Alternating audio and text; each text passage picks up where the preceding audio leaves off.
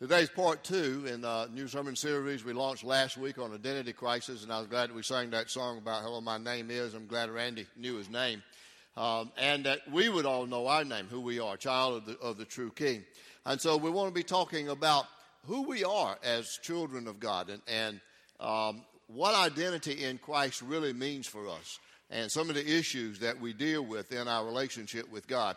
Last week we talked about security. Security is a very important concern in our culture and society today in a variety of ways. But we talked about the most important one of all, and that's about our eternal security of our salvation. And we saw from John 10 that Jesus taught us very clearly that when we are saved, we're in the hand of God, we're in the hand of Christ, and nothing, no power on earth, no power below or beneath or anywhere can separate us from the love of God that is in Christ Jesus our Lord. Well, today I want us to deal with another issue that I think is a relevant issue that deals with our living our life to the abundance as a believer and in Jesus Christ and a follower of the Lord Jesus Christ. And that's the issue of living under the fear of condemnation. So when we talk about condemnation, what are we really talking about? And we're really talking about the fear of being judged and found guilty. And that means that we would be unfit and unworthy of God's love and the blessings that He has for us both now and in the future. So why do we fear condemnation? I think it's because we all have issues from the past that bug us, that haunt us, that we carry around with us. It's like having baggage. You know, one of the big issues about traveling is not just the safety stuff and the security checks you have to go through, but it's also the issue about baggage. Are we going to check our bags? Are we going to try to carry it on? If we carry it on, you got to have it where it meets certain requirements, and it can't be over a certain weight, and you got to have medicines and other liquid stuff in certain containers and all those kinds of things. If you check it, then you got to be concerned about, well, is it going to get there? When I get wherever we're going, is my bag going to be there? It's just sometimes a hassle dealing with your baggage. That's the biggest issue about traveling to me in various ways. Well, we all carry around with us a lot of other baggage that we have, things from the past, issues from the past. And it's just like having to deal with that baggage. Is it going to be taken care of? Is it going to be handled correctly? What are the mistakes that I've made, the stupid things I've done? Have I hurt other people? What kind of sins are there in the past? And you see, when we start thinking about that baggage, then we open up our mind, we open up our soul, we open up our entire being for Satan to come in and play those mind games with us. We know that Satan always wants to deceive us and to destroy us. But he also has a desire that he just wants he wants to get us so defeated in our relationship with Christ that we forget who we are. And so he'll come to us at some of the vulnerable times in our life when we're dealing maybe with some of the issues from the past, and he'll put those thoughts about condemnation and the fear of judgment in our minds. He might say something like this: God is against you. He's really not for you. How can you believe that He is for you when you see the things that are happening in your life? See, that's one of the ways that Satan deals with us. Then he might come back and he'll say, look, I've got accusations that I will bring against you because of your sins. And what can you say in your defense? And we all know that there are things that he can bring up, that we have these issues in our past. Or he might come and whisper to us at certain times, you can say you're forgiven, but the reality is there's going to be a day of judgment coming, a condemnation day, and how will you defend yourself then? Or he might say to us, given your track record, what hope is there that you will persevere to the end? And you see, the reason that Satan's words discourage us and lead us to that fear of condemnation is that we live in a fallen, sinful world, and we deal with constant struggles in our life with sin. And that battle continues to rage. Well, fortunately, we're not the only ones who have done that. We're not the only ones who will do that in the future. But we have words of Scripture from God's Word that help us with that. I want you to look with me before we get to the Romans 8 passage today. Look at Romans 7. Whether you use your Bible or look at the screen or Bible app, whatever you might have. Listen to what Paul is saying here in chapter 7 before he comes to talk in chapter 8 about no condemnation. He says, so I find this law at work. When I want to do good, evil is right there with me. For in my inner being, I delight in God's law. But I see another law at work in the members of my body, waging war against the law of my mind and making me a prisoner of the law of sin at work within my members. What a wretched man I am. Who will rescue me from this body of death? And he says, thanks be to God through Jesus Christ our Lord. So then I myself in my mind am a slave to God's law, but in the sinful nature a slave to the law of sin. See, Paul struggles there, and it's a struggle that he's honestly and openly confessing. His struggle reminds us that our life here is a struggle against sin and our sinful nature. And the reality is that we're constantly being tested. And most of the time, I think we feel like we fail the test. And then that makes us feel like we are a disappointment to God. And when we fail the test and we're a disappointment to God, then we logically are going to feel like we're subject to condemnation and judgment and punishment that will come our way. And that's all part of the struggle in our spiritual progress. And so here's some things I think we need to understand about that. See, the tests that God allows to come into our life are not to destroy us, but they are to reveal the weaknesses in our life so that we will learn more and more how much we need to depend upon God. That's why the tests come into our life. Another thing to remember is that we're not always the best judge of how well we do on a test. It might be like in school. Sometimes you walk out of a test and you think you aced it, and then you get it back and you didn't. Sometimes you walk out of there and you think, boy, I blew that, and you get a grade that's not as bad as you thought you were going to get. Oftentimes we go through a test and we think, I blew it. And God says, well, you really didn't do as bad as you could have. So that's another part of that. And then we got to remember that life is always a mixture of success and failure. We're going to have highs. We're going to have lows. We're going to be victorious in certain times over sin. Sometimes we're going to slip and we're going to fall into sin.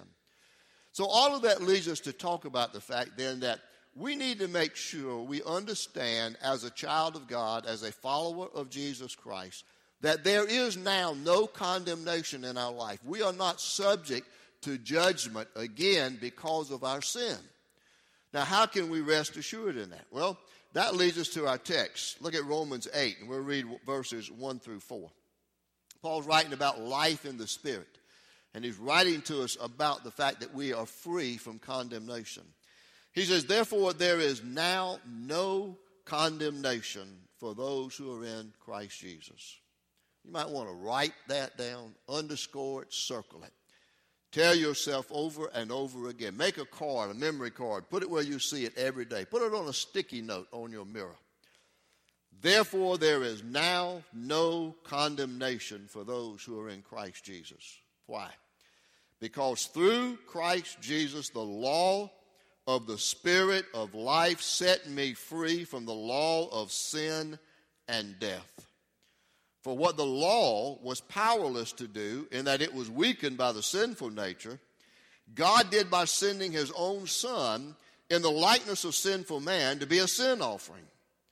And so he condemned sin in sinful man. So he didn't condemn us. He condemned what? Sin. In order that the righteous requirements of the law, that's God's requirements of the law, might be fully met in us who do not live according to the sinful nature, but according to the Spirit. Now, there are great words there, good words that we need to hear and understand. And they encourage us to live without fear of judgment and condemnation. Why can we claim that today? As a child of God, how can we be clear in our identity that we are no longer under the threat of judgment and condemnation? Let me give you two reasons. First of all, through the sacrifice of Jesus Christ, we are free from condemnation. That's what Paul is writing about. That's what he's reminding us of. That's the therefore. That through the sacrifice of Jesus Christ, we are free from condemnation.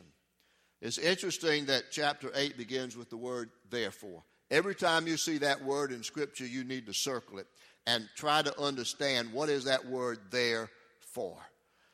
It's therefore here because it relates to everything else that Paul has said so far in the book of Romans. The book of Romans is basically Paul's book of theology, and it's very intense. And chapter 8 is one of the most powerful chapters that we find because it talks about these issues about being in Christ and no condemnation. And then like last week when we talked about security, we went to chapter 8 and we heard him talk about the fact that there is nothing that can separate us from the love of God in Jesus Christ. So chapter 8 is very powerful. And when we look at the therefores, we've got to look at a lot of scripture that he references before he gets here to chapter 8. So you'll see them on the screen as we run through these things. In Romans 1:21, he says, "For even though they knew God, they did not honor him as God or give thanks, but they became futile in their speculations, and their foolish heart was darkened." Because of that, there's condemnation. In verse 18, he says, "For the wrath of God is revealed from heaven against all ungodliness and unrighteousness of men." That's condemnation, that God's wrath is revealed against unrighteousness. Then you go to chapter 2, look at verse 11. "For there is no partiality with God. All who have sinned without the law will also perish without the law." That's condemnation. What about those who receive the law? All who sin under the law will be judged by the law. That's condemnation. We know Romans 3:23 that tells, "For all have sinned and fall short of the glory of God." That's condemnation, and we're all guilty of that. Romans 5:12 says, "Therefore," there's that word therefore again. "Therefore, just as through one man sin entered the world, and death through him, and so death spread to all men because all sinned." That's condemnation. Romans 6:23 tells us the result of that. The wages of sin is death. That's condemnation. And then after all this talk about condemnation, Paul says, and we read it a few moments ago in chapter 7, verse 24, "O wretched man that I am, who will set me free from this body of death?" He's talking about condemnation. But fortunately, praise God, we go to chapter 8, and he begins by saying, "Therefore, there is now no condemnation for those who are in Christ Jesus." You see, he goes from condemnation, judgment, death, punishment, to then saying, there is therefore now no condemnation to those who are in Christ Jesus. Why? Because Jesus Christ, God in the flesh, went to the cross and was crucified in our place. He took our place. He took our sin upon himself.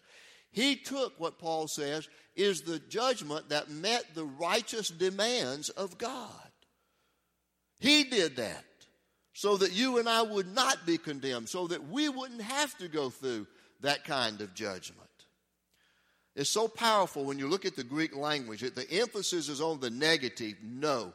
And that the Greek language really starts that verse by saying, instead of "therefore there is now no condemnation," it literally reads, "No condemnation, therefore, for those who are in Christ Jesus." The good news of that is, regardless of who you are, what you've done, what's in the past, there is no condemnation on you because of that. You see, we have a new position in Christ.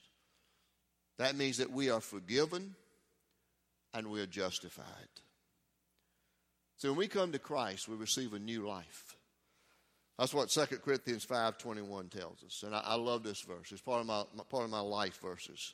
So, "For God made him who had no sin to become sin on our behalf, that we might become the righteousness of God." See, that's so powerful.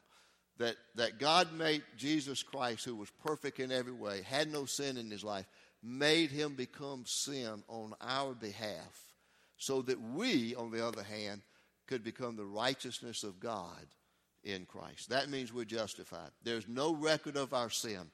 God doesn't look at us anymore and sees us as sinful, but he looks at us and sees us righteous because of what Jesus Christ did for us on the cross.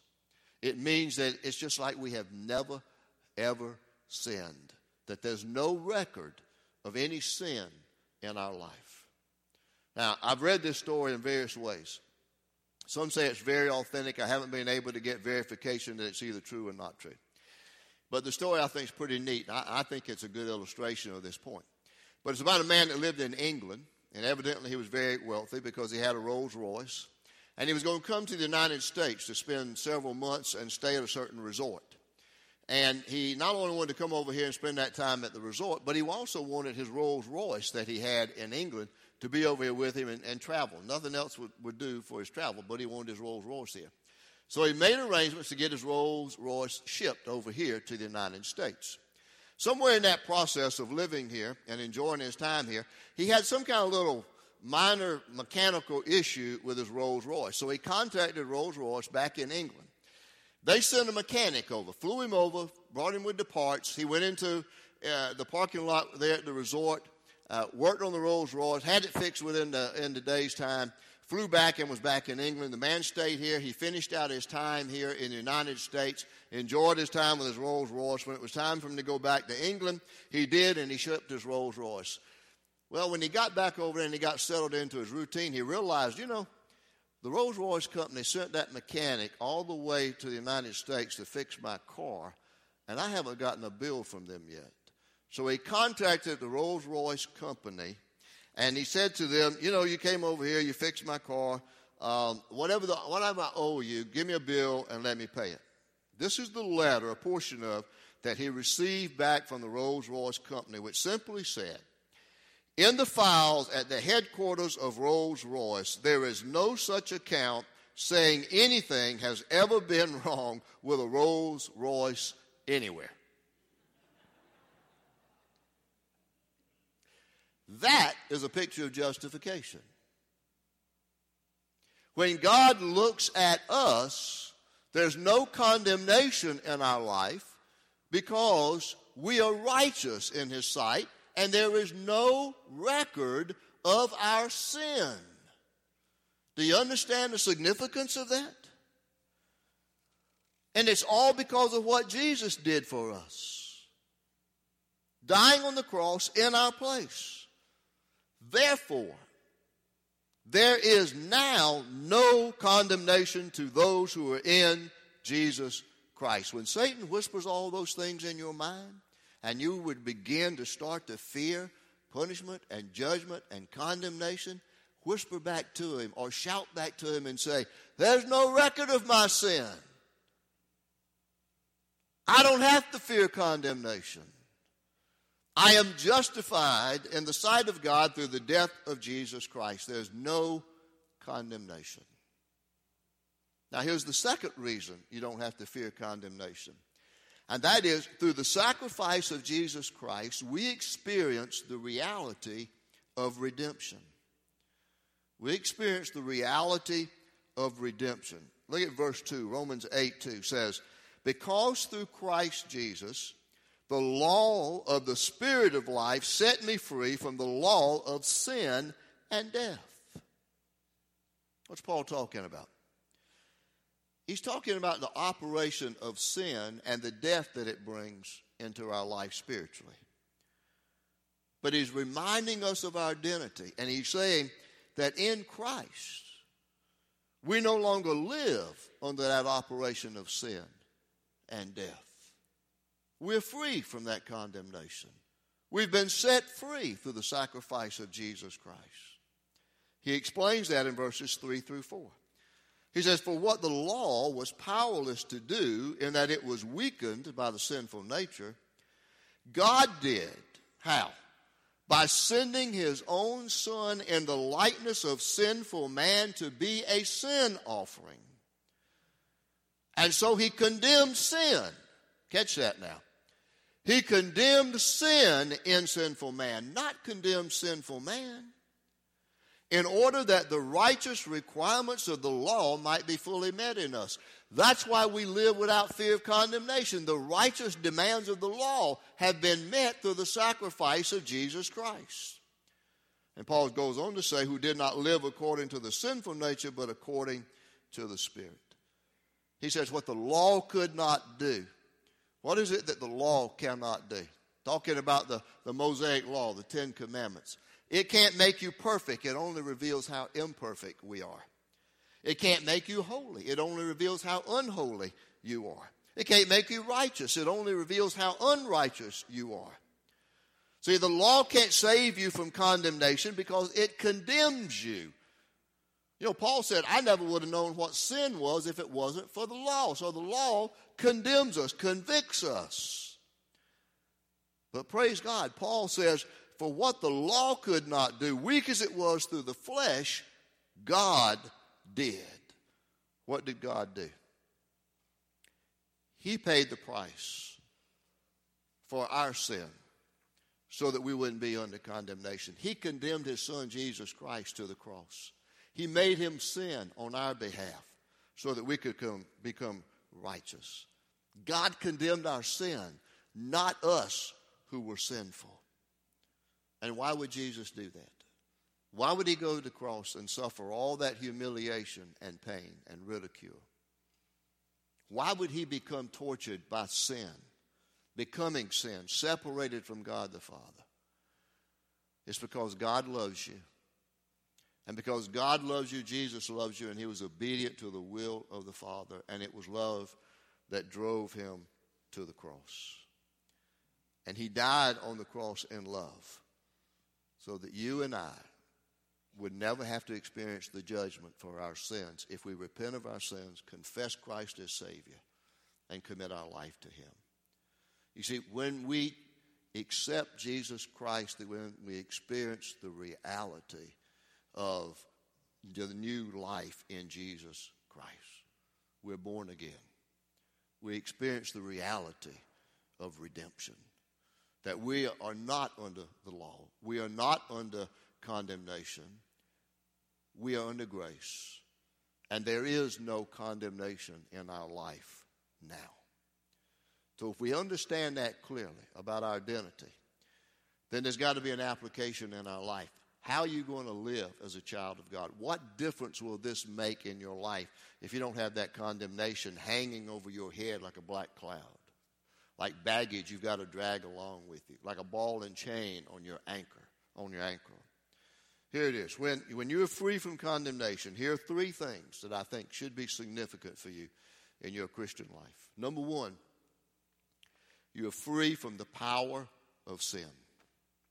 We know that sin is powerful. We know that sin is powerful. But when you live in the reality of redemption, you can be free from the power of sin.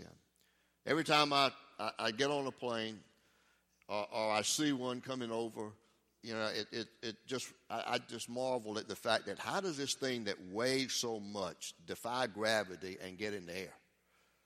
Well, you see, when it has enough power behind it and the force, the law of aerodynamics comes into play, then that jet is able to break the law of gravity and it's able to be airborne and take off and fly.